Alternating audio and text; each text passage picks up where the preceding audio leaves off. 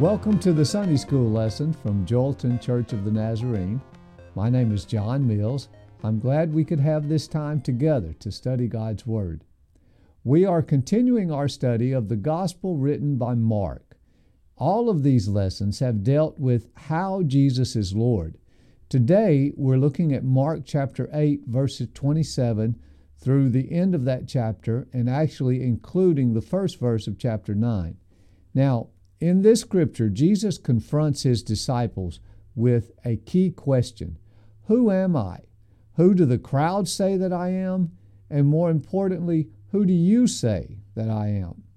And then Jesus goes on to explain what this means in terms of the kingdom of heaven. But before we get into the lesson, let's begin with a word of prayer. And I want to pray the prayer that Paul prays in Philippians 1:9. And this is from the Message version. Paul writes, "So this is my prayer, that your love will flourish, and that you will not only love much, but well. Learn to love appropriately. You need to use your head and test your feelings, so that your love is sincere and intelligent, not sentimental gush, making Jesus Christ attractive to all, getting everyone involved in the glory and praise of God." In today's lesson, all of those around Jesus, the religious authorities, the crowds, the disciples, they all grapple with this question of who is Jesus? And their answer to this question makes a huge difference for their lives. How we answer this question makes a difference in our lives today. So, what can we learn from their answers? Now, we're familiar with the idea of using passwords. You can't get away from them. Knowing the right answer to let you get access to your smartphone or your computer or different programs. Now, the answer to this question of who is Jesus, this is the password that gets us admitted into the kingdom of heaven. But it's more than just knowing the answer with our heads. The answer has to be with our hearts as well. There are lots of things that we say we believe, but our actions show that we really don't. For example, if you ask a person who smokes, does smoking cause lung cancer? Most people would answer, yes, we believe smoking causes cancer. But then they light up another cigarette, and they prove they don't really believe smoking causes lung cancer for them. In their hearts, they're telling themselves, sure, it causes cancer in some people, maybe most people, but it won't cause cancer for me. I'll stop before it ever gets that far. If you really believe lung cancer causes smoking, it would cause you, or smoking causes lung cancer, it would stop what you did. So a lot of times we say we believe something, but it doesn't really sink into how we live. Jesus said, "Then you will know the truth, and the truth will set you free," John 1:8. Knowing the truth is important because it shapes what we do. When we really know that something is true, we act on it. When we believe a lie, we act on that as well. Now, we're looking at Mark and Mark's Gospel. Now, we call this Mark's Gospel or the Gospel of Mark, but this is not really the Gospel of Mark. Mark is writing his account of the Gospel of Jesus. And it's important that we understand exactly what this word gospel means. The Greek word is euangelon, which means good news, and then we translate that in English as gospel. This is a technical term. It doesn't mean any kind of news that we might like, but it means a very specific type of news. It's the news of a military or political victory, the news that a king has been victorious over his rivals. Now, what good news is Mark telling us? What king is he talking about? Mark tells us in the very first verse, the beginning of the good news about Jesus, the Messiah, the Son of God. So, in this case, the king is Jesus. The kingdom is the kingdom of God, the kingdom of heaven. The victory is over the forces that oppress those people, the people of Israel, the people of God. So, this news of a king, a Messiah, one who was coming to institute the day of the Lord, this was not new to the Jewish people. They had been anticipating a Messiah for centuries, the last 600, 700 years.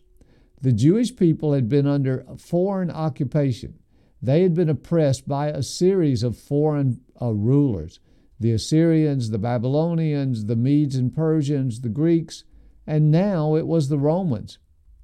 So the Jewish people found it hard to believe. How could it be that pagan nations, people who worship false gods, how could it be that they would rule over Israel, the people of the one true and living God?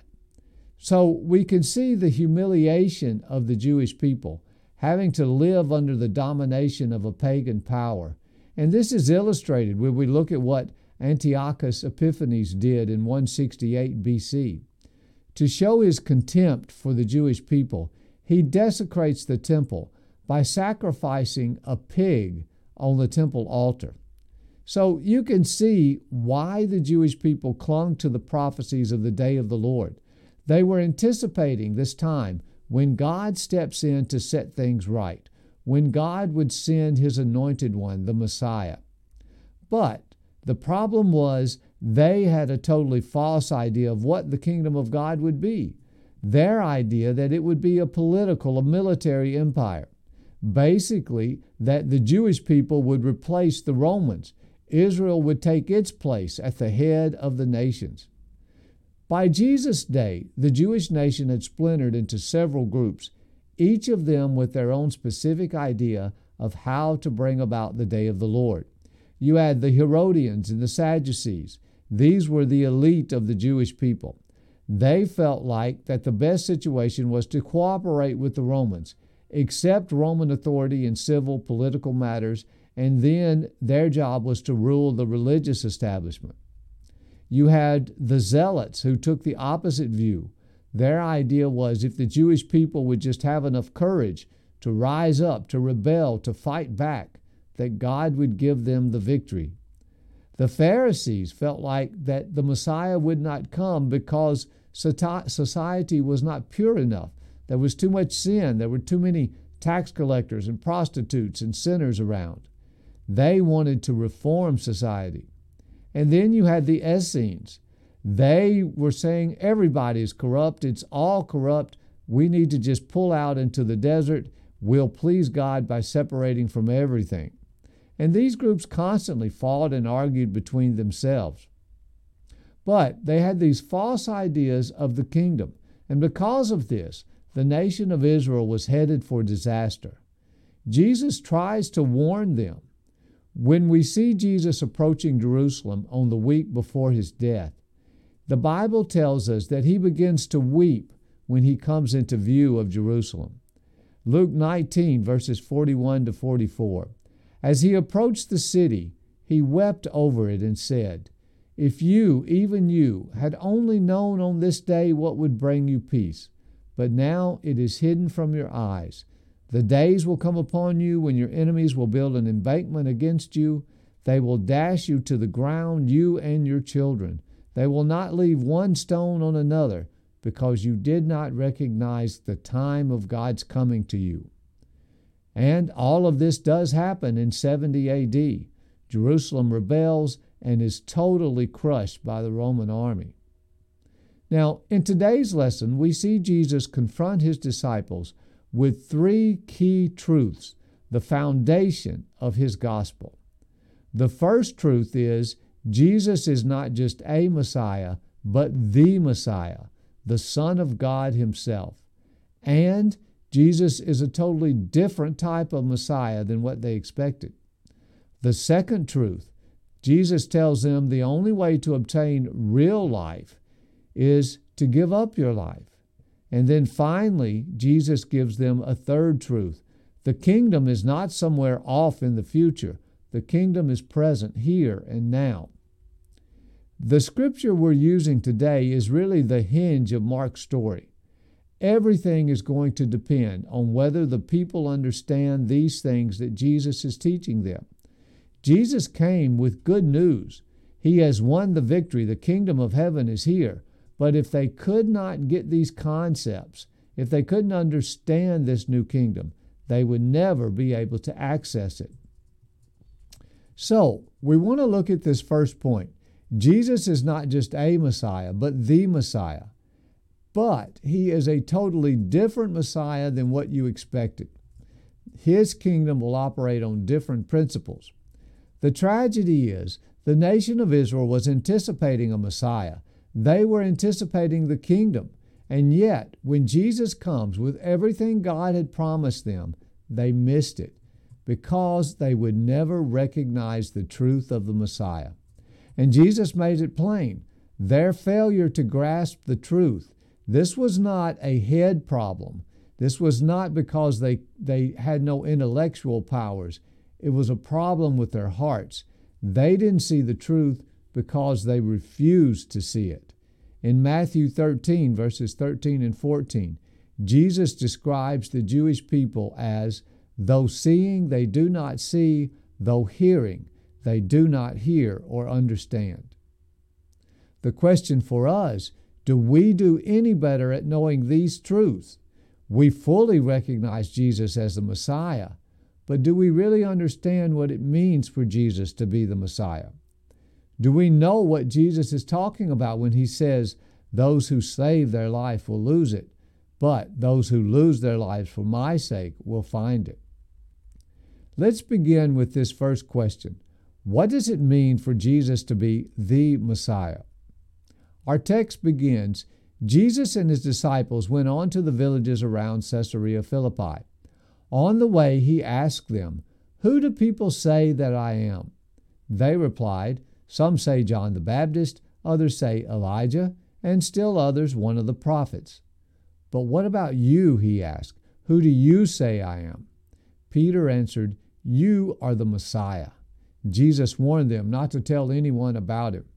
He then began to teach them that the Son of Man must suffer many things and be rejected by the elders, the chief priests, and the teachers of the law, and that he must be killed and after 3 days rise again. Now, we see 3 groups here, and they answer the question in 3 different ways. First, there were the crowds. What did they think about Jesus? Well, they recognized his ability to do things that most people could not do. They saw Jesus heal the sick, cast out demons, make lame people walk. They even saw him raise people from the dead. Over and over, we are told they were amazed at what they saw Jesus do. The crowds admitted, this man must be from God, or he could not do the things he is doing. John 9:32, if this man were not from God, he could do nothing. But it becomes clear, most of those who were flocking to Jesus, they never realized who he is. They recognized him as a messenger, a Messiah, but not as the Messiah, the Son of God. In their view, he was one of the revered figures of Jewish history. Maybe John the Baptist, Elijah, Jeremiah, one of the other prophets. Maybe they thought of him as a new David. But they did not see him as the Son of God. Now, the religious leaders, they also could not deny what Jesus was doing. They were forced to recognize that Jesus demonstrated power, supernatural power. But they said his power comes from demons. Jesus is really an imposter. He's not a prophet, a man of God at all. The disciples, led by Peter, announced that Jesus was the Messiah. In the words of Matthew, Peter says, "You are the Christ, the Son of the living God." Now, this question about who Jesus is, it comes down to a matter of authority. Did Jesus have the authority to make the changes he was making, to teach what he was teaching? We get an example of this when Jesus goes to his hometown in Mark chapter 6. The people who knew him from his hometown, they begin asking, where did this man get all this? Is not this the carpenter, the son of Mary, and brother of James and Joseph and Judas and Simon? And then it says, they took offense at him. After Jesus cleanses the temple, the chief priests and the elders, they come to Jesus and they ask, "By what authority are you doing these things? Who gave you this authority?" Now, the religious leaders flat out denied both who Jesus was and his authority to do these things. They insisted Jesus was a fake and an imposter. The crowds, they seemed to recognize Jesus' authority, but really they didn't. They saw Jesus as a Messiah, but not the Messiah. And in the end, they did not recognize Jesus either. Neither group, the crowds or the religious leaders, saw Jesus as God's anointed one, the Lamb of God. The disciples, led by Peter, recognized who Jesus was, recognizing he was the Messiah. But even they never recognized his full authority. Instead, they insisted on limiting Jesus, on insisting that Jesus be their type of Messiah, that he fit their definition of what the Messiah should be. And we see this in Peter's response. Peter was the one disciple who had finally spoken what all the rest of them were thinking. Peter is the one who openly confesses Jesus is the Messiah. The scripture tells us Jesus spoke plainly about this, about what would happen to him. Peter took him aside and began to rebuke him. We don't really grasp how horrifying this idea, the idea of a crucified Messiah, just how awful it was to the Jewish people. 1 Corinthians 1:23 gives us a hint of this. But we preach Christ crucified, a stumbling block to the Jews and foolishness to the Gentiles. The Jewish people found the idea repugnant, scandalous. They hated the whole idea of the cross. For Jewish people, being crucified went beyond everything. It even placed you under a curse. There's a verse in Deuteronomy, "Cursed is everyone who is hung on a tree." There was nothing dignified about this type of execution. You were hung like an animal, defenseless, exposed. It's hard for us to really get the impact because we haven't witnessed this. But if you had seen a crucifixion, you would never have forgotten it. To the Jewish people, it was inconceivable that this could be God's plan.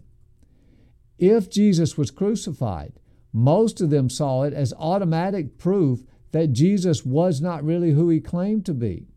When Jesus was on the cross, look at how the religious authorities mocked him. He saved others, they said, but he can't save himself. He's the King of Israel. Let him come down now from the cross and we will believe in him.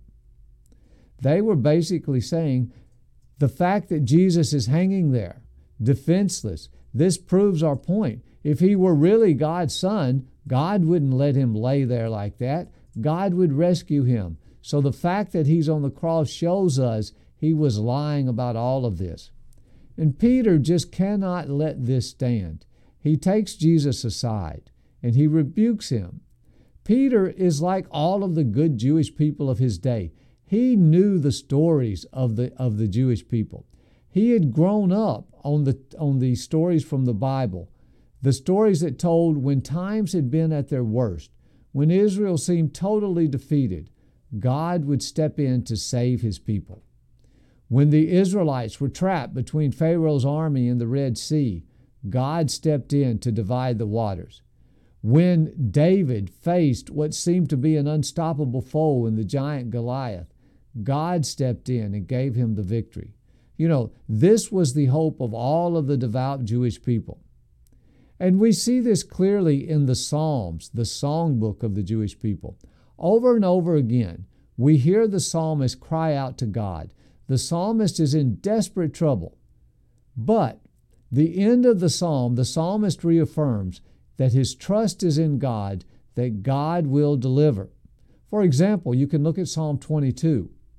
The psalm begins with the psalmist saying, my God, why have you forsaken me? Why are you so far from saving me, so far from my cries of anguish? My God, I cry out by day, but you do not answer, by night, but I find no rest." The psalmist goes on to detail the awful conditions he is facing. But Psalm 22 doesn't end with this. The point of the psalm is found when you get to the end. For he has not despised or scorned the suffering of the afflicted one. He has not hidden his face from him, but has listened to his cry for help. The poor will eat and be satisfied. Those who seek the Lord will praise him. May your hearts live forever. So, the psalmist is saying, things look hard, things look tough, but I have faith that God is going to step in to redeem his people. But Jesus is telling them something very different. Jesus is saying this time something far different is going to take place. And we can look at what actually happens. When Jesus is on the cross, he utters these very same words. The scripture tells us, from noon until 3 in the afternoon, darkness came over all the land. About 3 in the afternoon, Jesus cried out in a loud voice, Eli, Eli, lema sabachthani, which means, my God, why have you forsaken me? So we see Jesus uttering the exact same words of the prophet, or as the psalmist. The psalmist ends with an expression of hope. God is going to hear, God is going to intervene. But what happens when Jesus utters these words? We're told he cries out, and then he gives up the Spirit. God doesn't step in. God doesn't do anything to stop this. So when the psalmist asks, my God, why have you forsaken me? The psalmist is confident this will not be the final answer. But Jesus is telling his disciples, this will be what happens. I will be left to die. God is not going to step in at the final moment. So you can see why Peter will not accept this, why Peter cannot accept this. You know, Matthew gives us his exact words. He tells Jesus, never, Lord, this shall never happen to you. The contemporary English version gives it as, God would never let this happen to you. Peter cannot conceive that the Messiah will suffer and die in this way. So, when Jesus asks, who am I? We see 3 responses. Each one of them gets a little closer to the truth. The religious leaders, they're way off. You know, their conclusion, Jesus is an imposter, using the power of demons to drive out demons. They don't recognize Jesus as having any authority whatsoever. The crowds recognize Jesus as a Messiah, a prophet sent from God. They're willing to grant Jesus some authority in this light, but they don't recognize Jesus as the authority.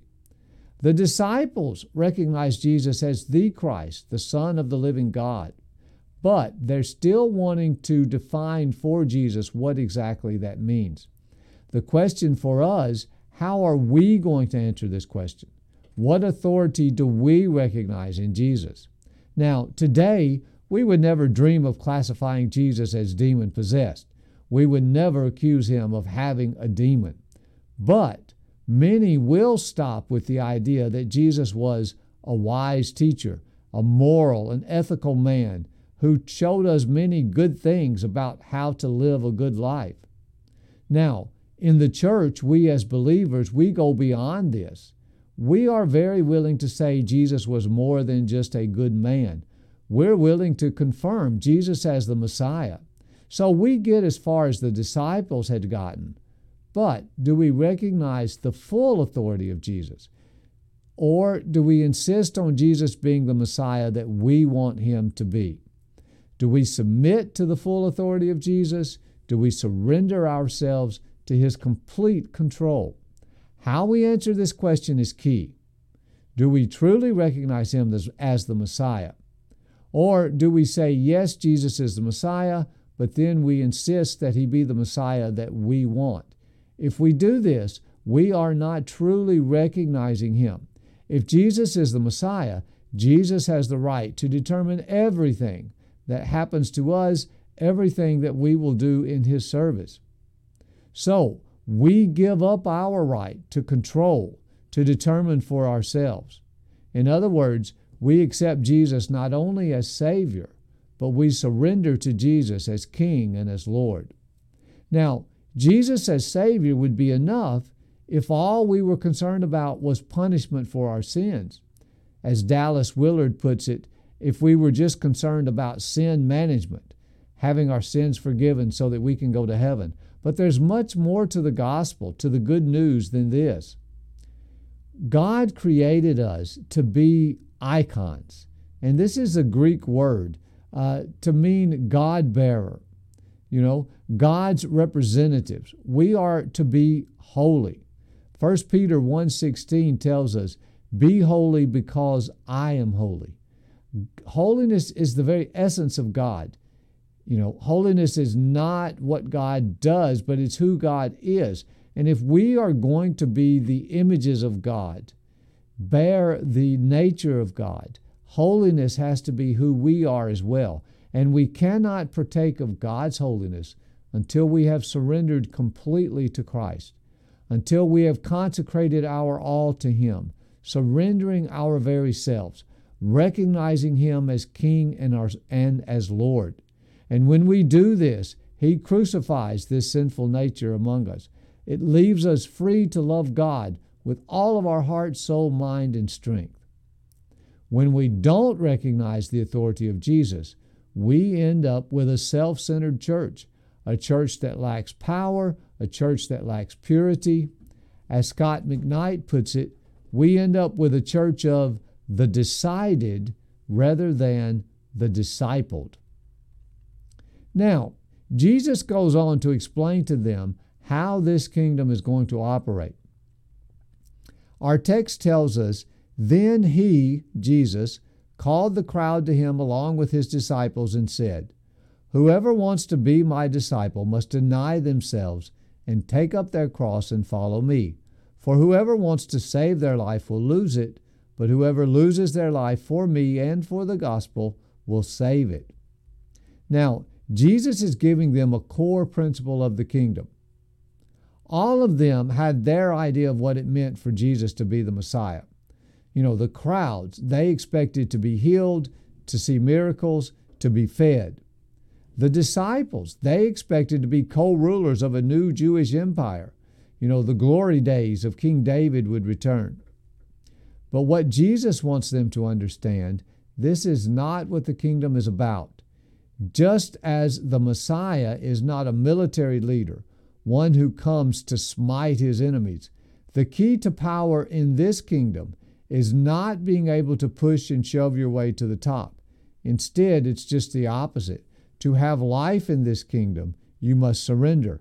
Whoever wants to save their life will lose it, but whoever loses their life for my sake, for the gospel, will save it. Are you living your best life? How do you know? What does the best life look like? You know, as we've discussed before, many American Christians define best life in actually non-biblical worldviews. They define it in terms of consumerism. The best life is one where I can have everything that I want, where I can purchase the objects, the experiences that I want. They view it through individualism. The best life is one where I have complete freedom and control, freedom to make any choice that I want to. They view it through celebrity culture. The best life is one where I am celebrated by others, where I'm seen as important. I'm an influencer. Jesus contradicts all of this and says, to have your best life, you must give it up. To save your life, you must lose it. And the paradox, it's only by giving up your life that you gain it. Now, how does this make any sense whatsoever? Well, when you give up your life, you become poor. And Scripture tells us that there is a preferential option for the poor. In other words, being poor gives us a way to become rich in spiritual things. Jesus expressed this in the Beatitudes when He said, "Blessed are the poor." When you hold on to your life, you lose it because you're holding on to something that's not real. It's not permanent. It cannot be maintained. Jim Elliot is famous for saying, "He is no fool who gives up what he cannot keep to gain what he cannot lose." You know, life is not possible apart from God. And if we are going to be in God's presence, we have to be holy. And the basis for God's holiness is His love. When we say God is holy, we are saying God is love. And our holiness is the ability to participate in this love, to love God and to love our neighbor. So we cannot have life, true life, until our self-love, our carnal nature, is replaced by God's perfect love. So as long as we are putting ourselves first, our self-love is triumphant, it's dominant. And this means we cannot have real life. And so to get life, I have to start by surrendering, by consecrating my life. I recognize the sovereignty and the authority of King Jesus. Now, Jesus ends this by telling them, "Truly I tell you, some who are standing here will not taste death before they see the kingdom of God has come with power." Now, we put a whole lot of meanings on this, and a lot of meanings really that weren't intended. I don't think Jesus is offering us some kind of secret knowledge of the end times. It's not about how the world is going to end. I think Jesus is being very straightforward here. He, matter-of-factly, is assuring his disciples, the kingdom is something that will soon be here.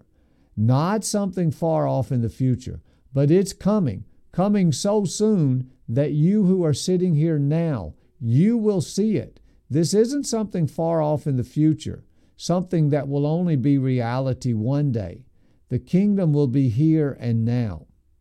Jesus has just finished telling them, to save your life, you must give it up for the kingdom and for me. Now Jesus is making the point. This is not something to be put off into the future. You cannot think, well, someday I'll make a decision. Jesus is telling them the time is now. The kingdom is soon to be here. Now, this teaching of Jesus, that he would suffer, that he would be crucified, this was upsetting news to the disciples. And Jesus knew that when they experienced this, it would shake them to the core. And he knew that their response would be, where is this promised kingdom? What has happened to the kingdom that we were promised? And it's easy or very tempting for them to think something has gone wrong. Jesus wants them to know everything has been put into place. The kingdom will soon be here. Not in hundreds of years, not off in the distant future. It'll be here while you are still alive to see it. Now, he doesn't say all of you, because for at least one of them, for at least Judas, the kingdom would never arrive. We know that Judas kills himself before he ever sees the kingdom. But what Jesus was telling them is the kingdom is here. The kingdom is now. It's hard for us to understand this because we fail to understand that we live in both the now and the not yet of the kingdom. Jesus is very definite. The kingdom is now, the kingdom is near. The kingdom is present in your lifetime. But the kingdom is not yet here in its fullness, in its totality. God has inaugurated his kingdom with the death and the resurrection of Christ. But God has still not consummated the kingdom. That's still in the future. So we live in the tension between those two events. And we have to keep both of these in our minds. And it's hard to do. And we tend to go to two extremes, to either deny that the kingdom has come, to feel that, well, Christ doesn't really interact in our world today, to feel like, well, God is real, but not necessarily here with us. Or we deny that there's still yet of the kingdom to arrive. We ignore the reality of suffering and illness. The idea that if we only had enough faith, all of this would cease to exist. Jesus is telling them, the kingdom is now. It is here. It can be accessed. Not in its totality, not in its fullness, but you can play an important part in this. And so, what we understand, we need to recognize who Jesus is. Not the Messiah we want him to be, but the Messiah that he came to be. And that means surrendering to the full authority of Jesus. And when we do this, Jesus tells us, if you give up your life for my sake, that's when you'll find it. And when we find this life, Jesus assures us, this is life not just for some time far off in the future, but this is life for the here and the now. You can enter God's kingdom today. And I hope you take Jesus up on that, putting these ideas into practice, trusting Him that He will do all of these things that He said that He'll do. Let's close with a word of prayer. Dear Heavenly Father, we thank You for Your word. We thank You for the gospel, the good news, that You have won a tremendous victory, and that Your kingdom, Lord, is in effect. It's here, it's now, and it's also coming. And we want to be part of that kingdom. In Your name, amen.